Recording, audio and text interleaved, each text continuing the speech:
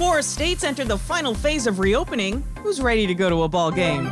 I'm Jennifer Brown. Here's what's trending. In Massachusetts, stadiums, arenas, and ballparks can welcome fans at 12% capacity. In Boston, people want in on ticket action. The demand is absolutely there. You know, the minute the mayor said it was okay to have fans in the seats, my phone's lit up and people asking about tickets. In hockey, the Bruins were to have fans in the stands tomorrow, but COVID protocols have delayed that plan.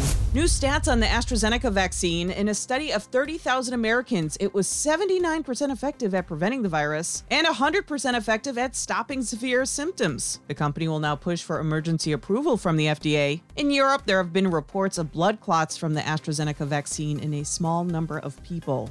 And would donuts motivate you to get the coronavirus shot? Donuts. Is there anything they can't do? Show your vaccination card at a Krispy Kreme and you'll get a free glazed donut any time of day for the rest of the year. Nice.